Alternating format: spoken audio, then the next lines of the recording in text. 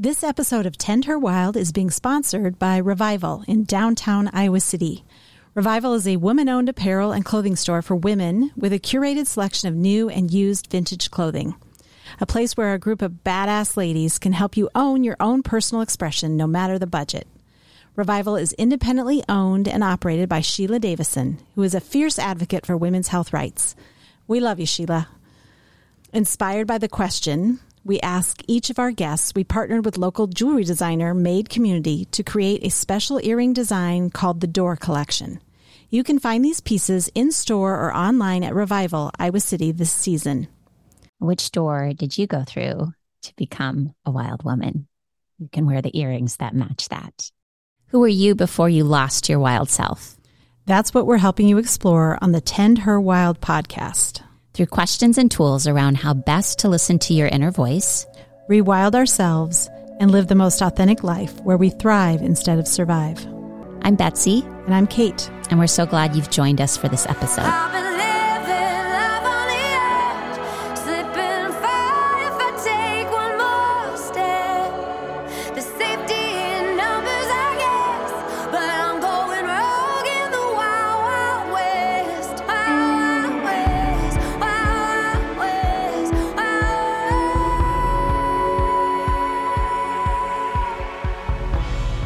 Hello, Tend Her Wild listeners. Welcome. Today's episode is all about the midlife crisis. Or what we want to call the midlife awakening. Yes, we're retitling it today. We're going to dig into this period of time that we all go through and talk about some of our own experiences and really what it means for all of us in terms of rewilding, because it's very interrelated. Absolutely. So welcome. Thanks, Kate. I'm excited about this conversation. I am too. I've been in one for the last probably 9 years, so I'm ready to to chat more about it. Yeah. So I thought I would start with just a quote from Brene Brown. Love Brene. Yeah, love Brene. Please. She talks about midlife in this way. Midlife is when the universe gently places her hands upon your shoulders, pulls you close, and whispers in your ear, I'm not screwing around. All of this pretending and performing, these coping mechanisms that you've developed to protect yourself from feeling inadequate and getting hurt have to go. Your armor is preventing you from growing into your gifts. I understand you needed these protections when you were small. I understand that you believed your armor could help you secure all of the things you needed to feel worthy and lovable, but you're still searching, and you're more lost than ever. Time is growing short. There are unexplored adventures ahead of you. You can't live the rest of your life worried about what other people think. You were born worthy of love and belonging. Courage and daring are coursing through your veins. You were made to live and love with your whole heart. It's time to show up and be seen. Brene always knows how to bring it, doesn't she? She really does. Yeah, and she really encourages us to not think of it as a crisis, because a crisis is like an event. Right. This is a period of time. Yeah. Well, I have a favorite book that we'll put in the show notes. It's called Hidden Blessings, Midlife Crisis as a Spiritual Awakening. It's by an author named Jet Saris. And she opened my eyes to the idea, just like you said, that the midlife crisis isn't one event, but it's a period of time. And she says it's 10 to 12 years. Yeah. 10 it's to 12 years. A full decade. So I know mine started around 39 and I'm 48 right now. So I'm like, okay, do I have 3 years to go? Am I almost to the end? Have I almost made it? So it's a long process. And I'm so glad we're talking about this today, because I actually don't think people talk about it. Like, we have the joke, but it's often, have you noticed, directed towards men who buy a sports car or have an affair or do something. Like, it's often we talk about, in fact, my dad bought a red sports car when he was in his 40s, and my mom always said, oh, it's his midlife crisis. And so that's always been in my brain. And our producer was saying that her mom is ready to sell her Camaro. And I'm like, how old is she? And she's like, oh, she's 56. I'm like, okay, she's out of it. She's ready to get rid of this sports car. So we do talk about these events and we sort of make fun of it. But like the idea that it is a process, it's normal. I think everyone goes through it, whether you acknowledge it or not. And I hope what we can do today is normalize it and help people understand that whatever they're navigating is actually quite common.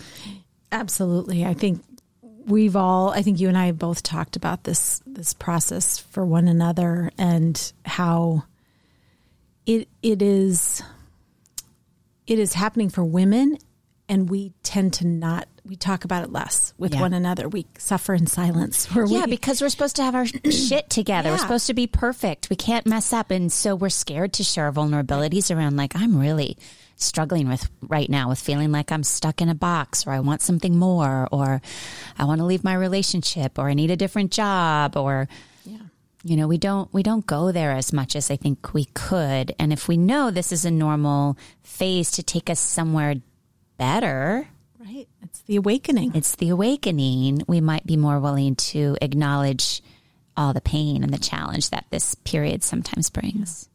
And Brene calls it the unraveling too, the midlife unraveling of all the things that we've built up thinking that, we needed all of that. We needed, we've been doing the mothering, we've been doing the career, we've been doing the perfectionism and all the things we were supposed to do.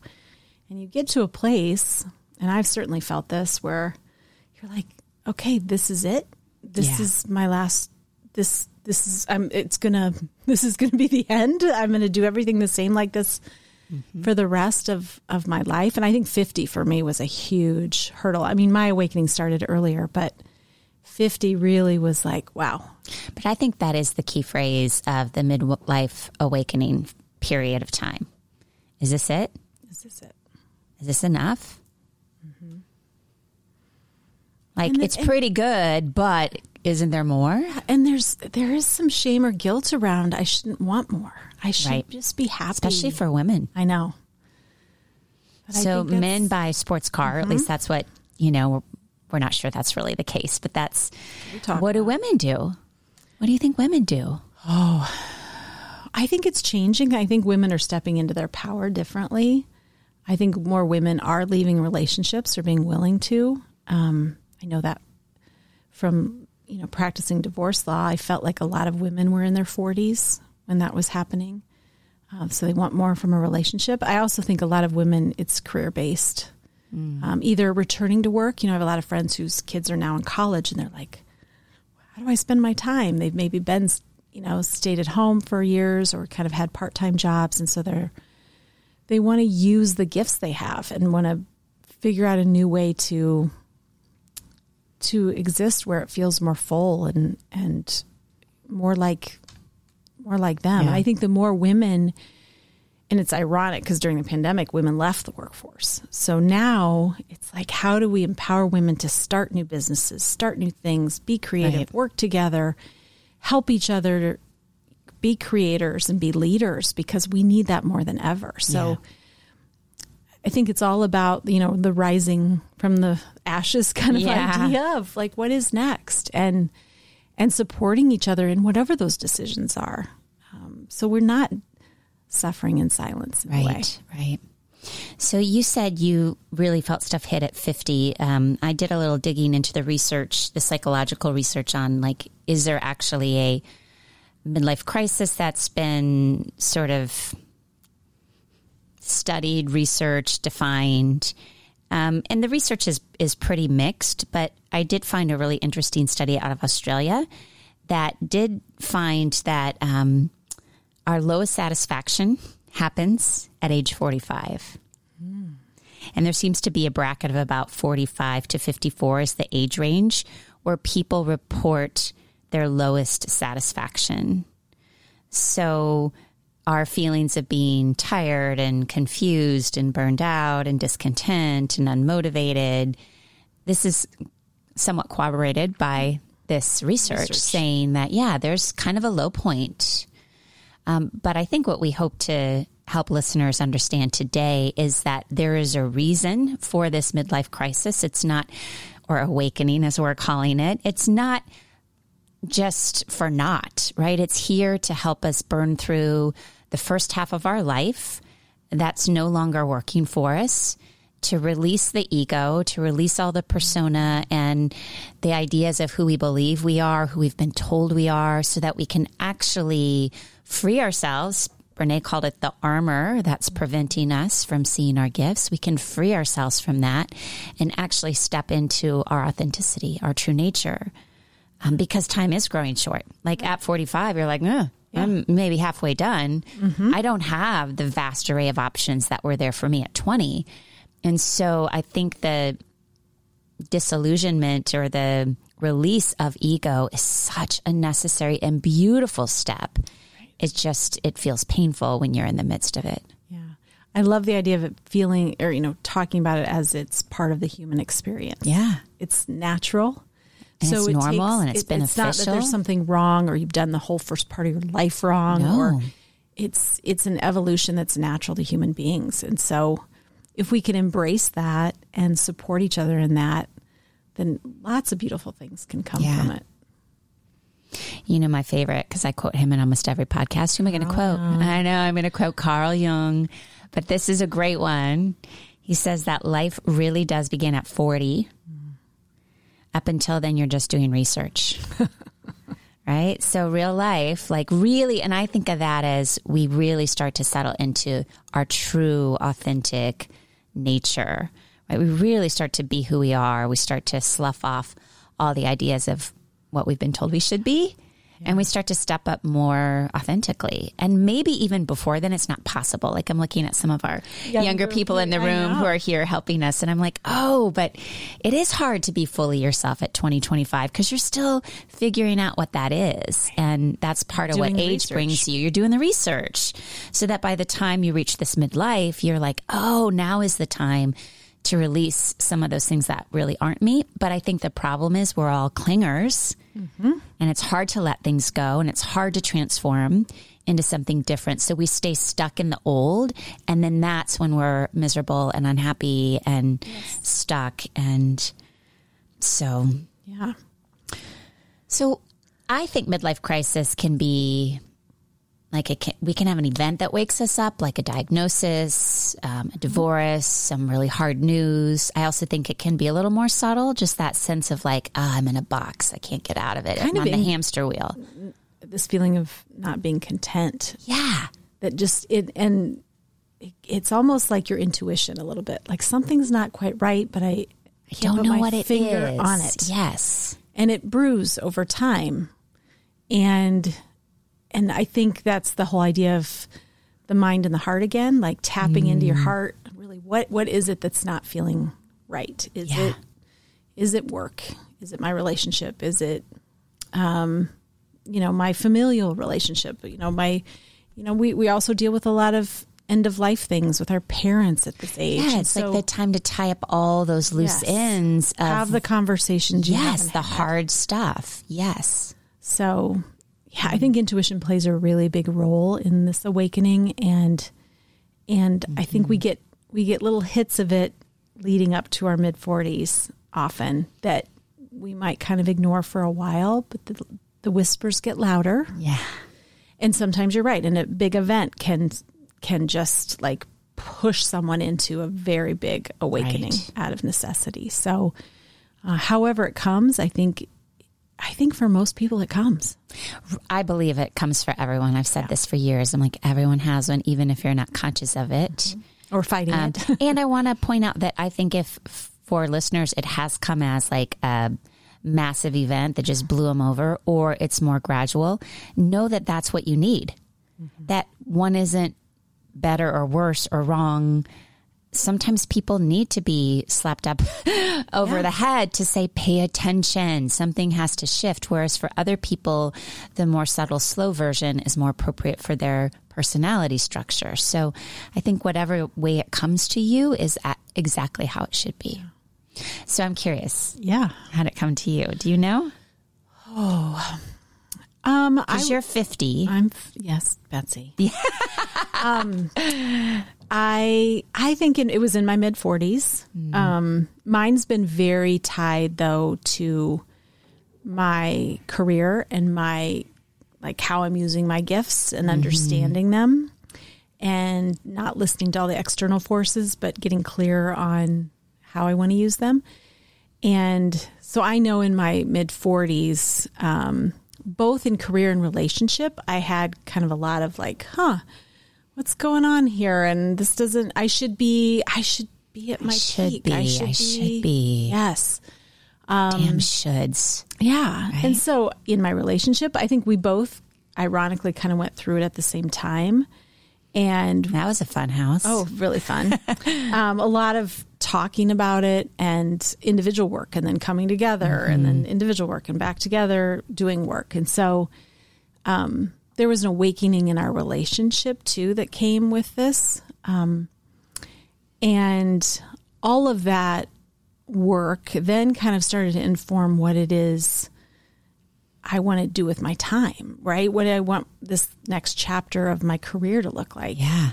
And you've watched me struggle over the last year of like, it might be time to let go of the traditional career. And I've wanted to go out on my own for some time and having the courage to do that.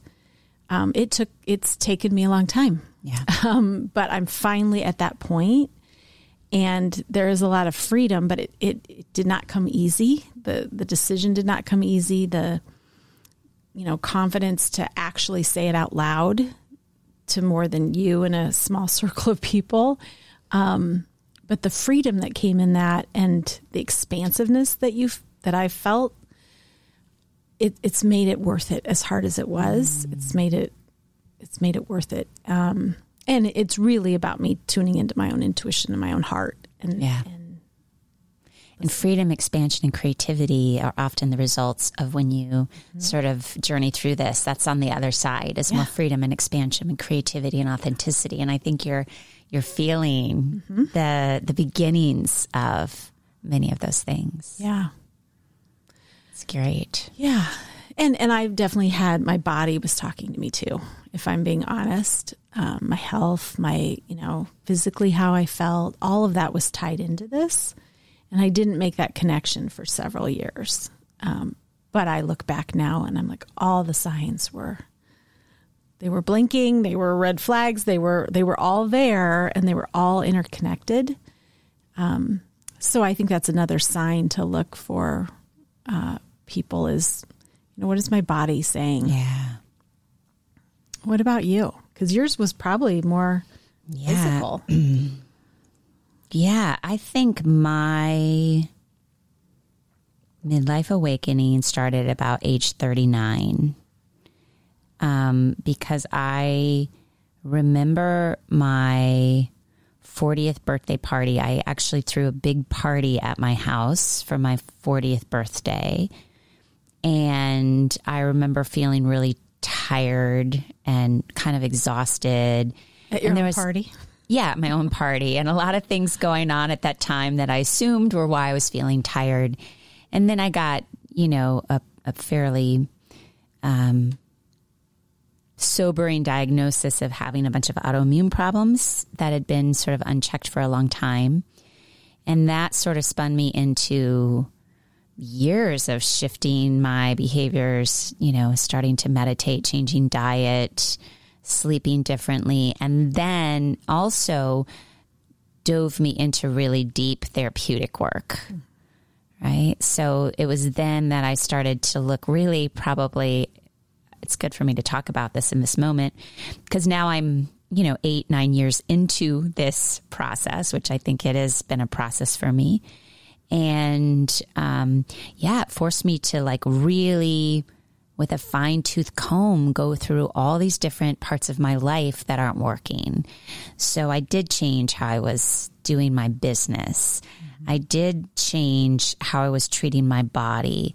I did start to look with a lot of discernment. And again, it was a sobering process, but my relationships, understanding my own codependence, understanding how I was parenting. Like, it's sort of like it really started to shake me enough to the core, because I think up until that point, I really believed I was a healthy person. Mm-hmm. Physically, and emotionally, mentally, right? From the outside, I'm a yoga teacher. I'm, and so that's maybe why this process has been even harder, because I bought into the idea that I was healthy, that I was emotionally healthy, psychologically healthy, physically healthy. And so to get this diagnosis and then start to really move under the surfaces and start to untie, like, oh, wow, this is the reality. Wow. Mm-hmm. Has been intense. However, oh my gosh, I'm much more me than I've ever been in my whole life.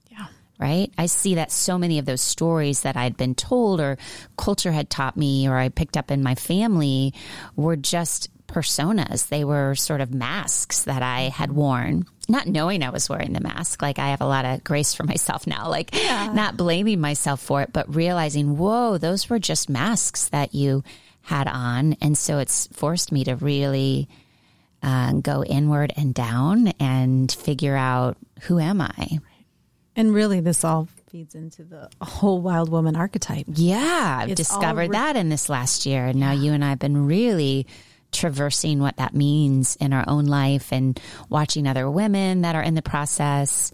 It also makes me wonder, it seems to me that book, The Women Who Run with Wolves, who we quote every time, that maybe it is a much more of a midlife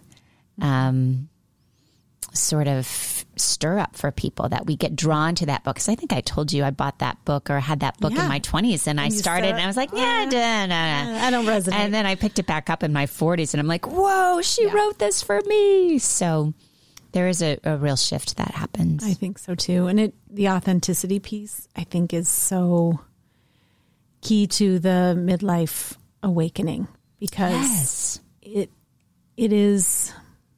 And the crisis piece, I always say, crisis is all about sifting. It means to sift. Yeah.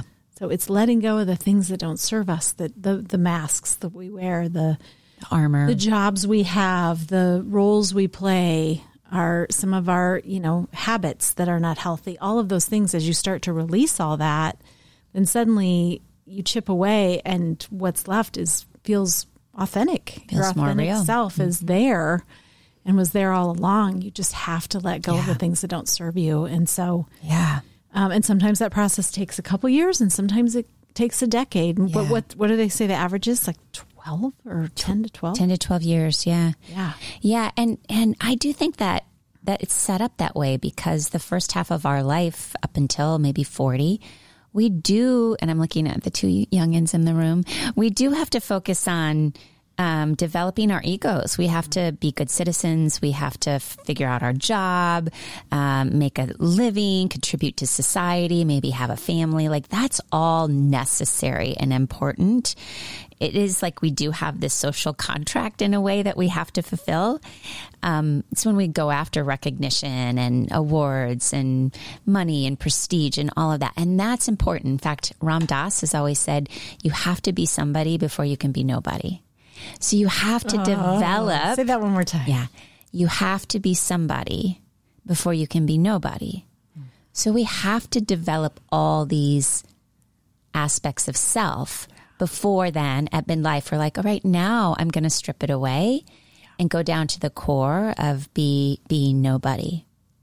I feel like I'm about to be nobody. Yeah, look at how excited she is. Yeah. The 20-year-olds in the room are like, I don't want to be nobody yet. I'm trying to be someone. And that's normal. That's how it's kind of set up to be.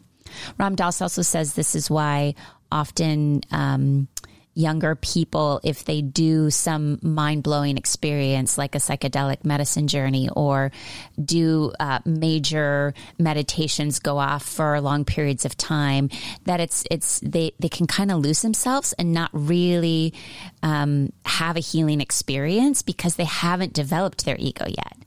Like, you have to develop your ego first for safety and security and stability before you can start to shed that and settle into who you are. So the second half of our life is discovering our truth, I think, whereas first half is sort of fulfilling these social contracts. Yeah. Just knowing the pattern of the human experience is so, there's a lot of comfort in that. Amen, sister. But I feel like we should learn that younger. Like, why don't we get a handbook when we're born? Like, know. here's the handbook of what to expect in your 20s and your 30s. Yeah. Because so much of it is reflecting halfway through and then talking to other people about, you're in the same place I'm at. It's not me. This really is part of the human experience and a natural evolution. You're on schedule. Like you're right where you need to be. And there's comfort in that, you know, because so much healing happens, I think, in midlife too. Yeah. Or the opportunity to heal is there. And that healing heals the generations before and the generations after. And so just knowing that opportunity is so rich and it's there for everybody, I think is how we heal the world, frankly. I agree. But it does require us to have faith that, which is, again, I think why we're talking about this today, is to have faith that there are these cycles, there are these periods of time. Once you hit the bumpy parts of midlife and you have to unravel and you have to let things go and you have to fall apart, that's also normal in preparation for the last half of your life where you just get to be you. Like sometimes I see older women, like I'm thinking about this time I was on the beach and seeing older women walking on the beach, and they're just themselves, and they don't care anymore about trying to fit a certain standard, or they're just, and they'll say whatever's on their mind, and there's no filter anymore, and it's like they're just themselves, and they look happy, Exactly. A lot of times you're like, you can tell when someone is just being themselves. Yes. So I think there's joy in authenticity too, that really we should all want for one another and for ourselves. So it's very true. I've seen those women too. And I'm always like, I want to be that. You will be that. That's why we're doing all this work right now. So we can. Okay. So what I'm curious about is the idea of midlife, that suddenly is this wake up call that there are fewer options. And I am a person who likes to keep all my options open. I'm like inherently curious, and it's sometimes hard to pin me down because I want to, kind of feel into all my different possibilities. And so I think I've always been a possibility junkie, right? Like I want to try everything, like at a buffet. I want to sample a little bit of everything. I love buffets because I don't have to commit to one entree. I get to try everything. But in midlife, it's sort of, there's this realization that life is finite. Mm-hmm. And so all the things, like I can't go back and become a ballerina dancer at 48. Not that I ever wanted to, but do you see what I mean? There are things that we just, the choices start to get less and less and less. And I'm curious, like how you've dealt with that. Do you struggle with that? Like, it's like we said no to a bunch of stuff along the way. And so now there are fewer paths for us. And there's something to me that sometimes feels a little claustrophobic about that, or restrictive. Yeah. Yes. And as someone who's kind of changed careers midstream, I would say that part of the unraveling is also an acceptance that as you know yourself better and you are authentic, the paths, those things should fall away. Yeah, that's a great perspective. Because I never was meant to do everything. I never was. I love the idea that I could have, and we should in our 20s believe that. But midlife is all about, this is who I am, and this is where my gifts can be deployed in the easiest, most natural way. Yes. And there's something way richer about that than suddenly just going to the buffet, if that makes sense. So totally. I think that that's the opportunity for all of us, is we get clearer about how to spend our time. This is so good. I'm realizing too that when do you go to buffets? You go to buffets when you're in college because they're cheap and you can eat a bunch of stuff. And then when you get older, you want to go to the fine dining restaurant where you get the very small portion of some well curated piece of fish that's got beautiful sauce on. Yeah. Yeah. So we don't need a buffet in our. No, because we know ourselves better. We know ourselves better. I know what I know what I want on this menu. I know what I want. Yeah. And I'm ready to ask for what I want. I'm ready to follow the threads to what I want versus just willy-nilly, like, try anything. Try this. Yeah. So I think there's the discernment that happens during midlife awakening is actually super fulfilling because... That's good, Kate. Yeah. So I'm not afraid of that, actually. I can still appreciate the ballerinas and, that's come on, my knees. I could never have been a ballerina, but and there's acceptance that comes too of like, we weren't all put here for the same reasons. Yeah. It's like it helps us hone our dharma or what our true life path is. We're all here in service and we all have a specific unique thumbprint that we need to bring to the world. And in your 20s, you can't know that yet. You're still trying to figure that all out. But as you get older and the paths start getting, more narrow, or there's only a few paths, then I do think you're honing in more on this is why I'm here. This is my unique set of gifts, which is why in that first quote, Brene says, the armor prevents you from growing into your gifts. And she almost has this like motivational piece of like, you're here, you've got gifts, get out there, be brave, be courageous, step up. Yeah. So there's also, I think that's a part of midlife is, and that happened to me in the midst of the pandemic a couple years ago where I was like, I have all these tools and skills to share with people about crisis and trauma and how to get through it. And I'm scared of putting myself out there on social media and I'm scared of putting myself out there on videos, but like, this stuff, Betsy, quit playing small, get out there, do it. And so I think that was also part of my midlife work is to overcome the fear of using my gifts in the world. Yeah. And so because of what people would think. Right. Which is what we also start to shed in midlife is what people think. Yeah. I think, we hear lots of women that cross over the 40s and then their 50s and they don't care anymore. You really do release a lot of that, which is all just internal. The internal. Yes. But to me, it always goes back to, are you living in your head or are you living in your heart? And I think when you cross over into those midlife times and you are doing the work, you connect with your heart and what you really want. And suddenly your head's not running the show anymore. And so you can let go of all of that external input and judgment. And I also find that I'm like softer with other people, or I hope I am. I like to think I am because I can accept that people are all at a different stage in this too. And so I hope that as I'm not caring so much what others think, I'm also not judging others like I used to because I don't walk in their shoes and we're all in different places. So I think there's also, how much brain space we spend judging or about others. Comparing, criticizing internally. Yeah. And so you just free up so much space to just be the best version of yourself and to live more fully and be in your own lane. Dharma and your own lane, and you're in delivering to people and to yourself, using your gifts in a way that has, the most power as it ever will in your life, I feel like is this second half. Yeah. And so suddenly all that other stuff doesn't really matter. And so I hope that I am also becoming softer with other people. And I see that you are for sure. Yeah.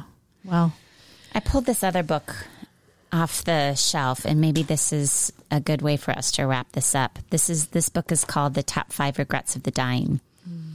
And this was a hospice person who sat with people at the end of their life and, talk to them and listen to them about, what had meaning in your life. What do you wish you would have done differently? The number one regret?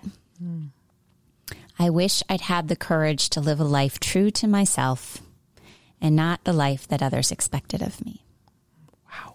Number one regret. Number one regret. Regret number 2 is I wish I hadn't worked so hard. Right?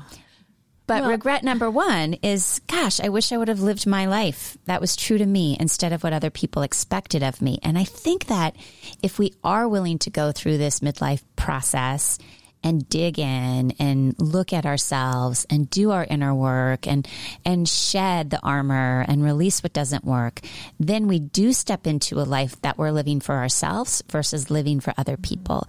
But maybe if you don't give yourself the time to go through this process, then you just stay on the hamster wheel. And you keep numbing and you keep numbing and trying to please people and do what you're supposed to do. And you miss out on the possibility of living your own life. There's so much to be said for when you are in your dharma, when you have found your purpose, when you're true to yourself and using your gifts. It's like the flow state. You're not. Yeah. It doesn't feel like work. So number 1 and 2 go together. I think if you don't do what you always want to do, it will feel like a lot of work. It'll feel like a lot of work. That's such a good point. Because you're avoiding. Yeah.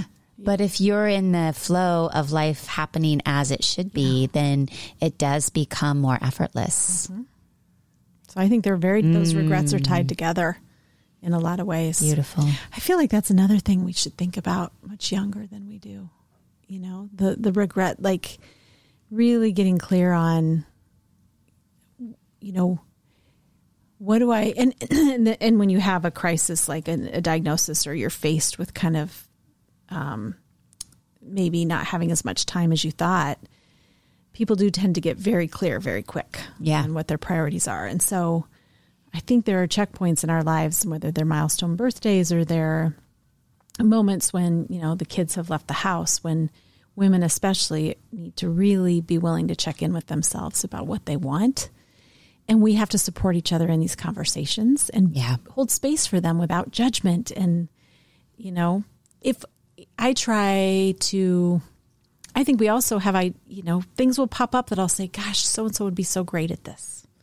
Right. And sharing those ideas with people, or jobs. I end up doing that in my current role, where I'll see a job and think, gosh, so-and-so would be great at this role. And so we also need to lift each other up and mirror, hold up the mirror for each other, because sometimes it's hard to see it in yourself. Yes. So I think that's what, as women and being supportive of one another, I think that's something we need to help one another do.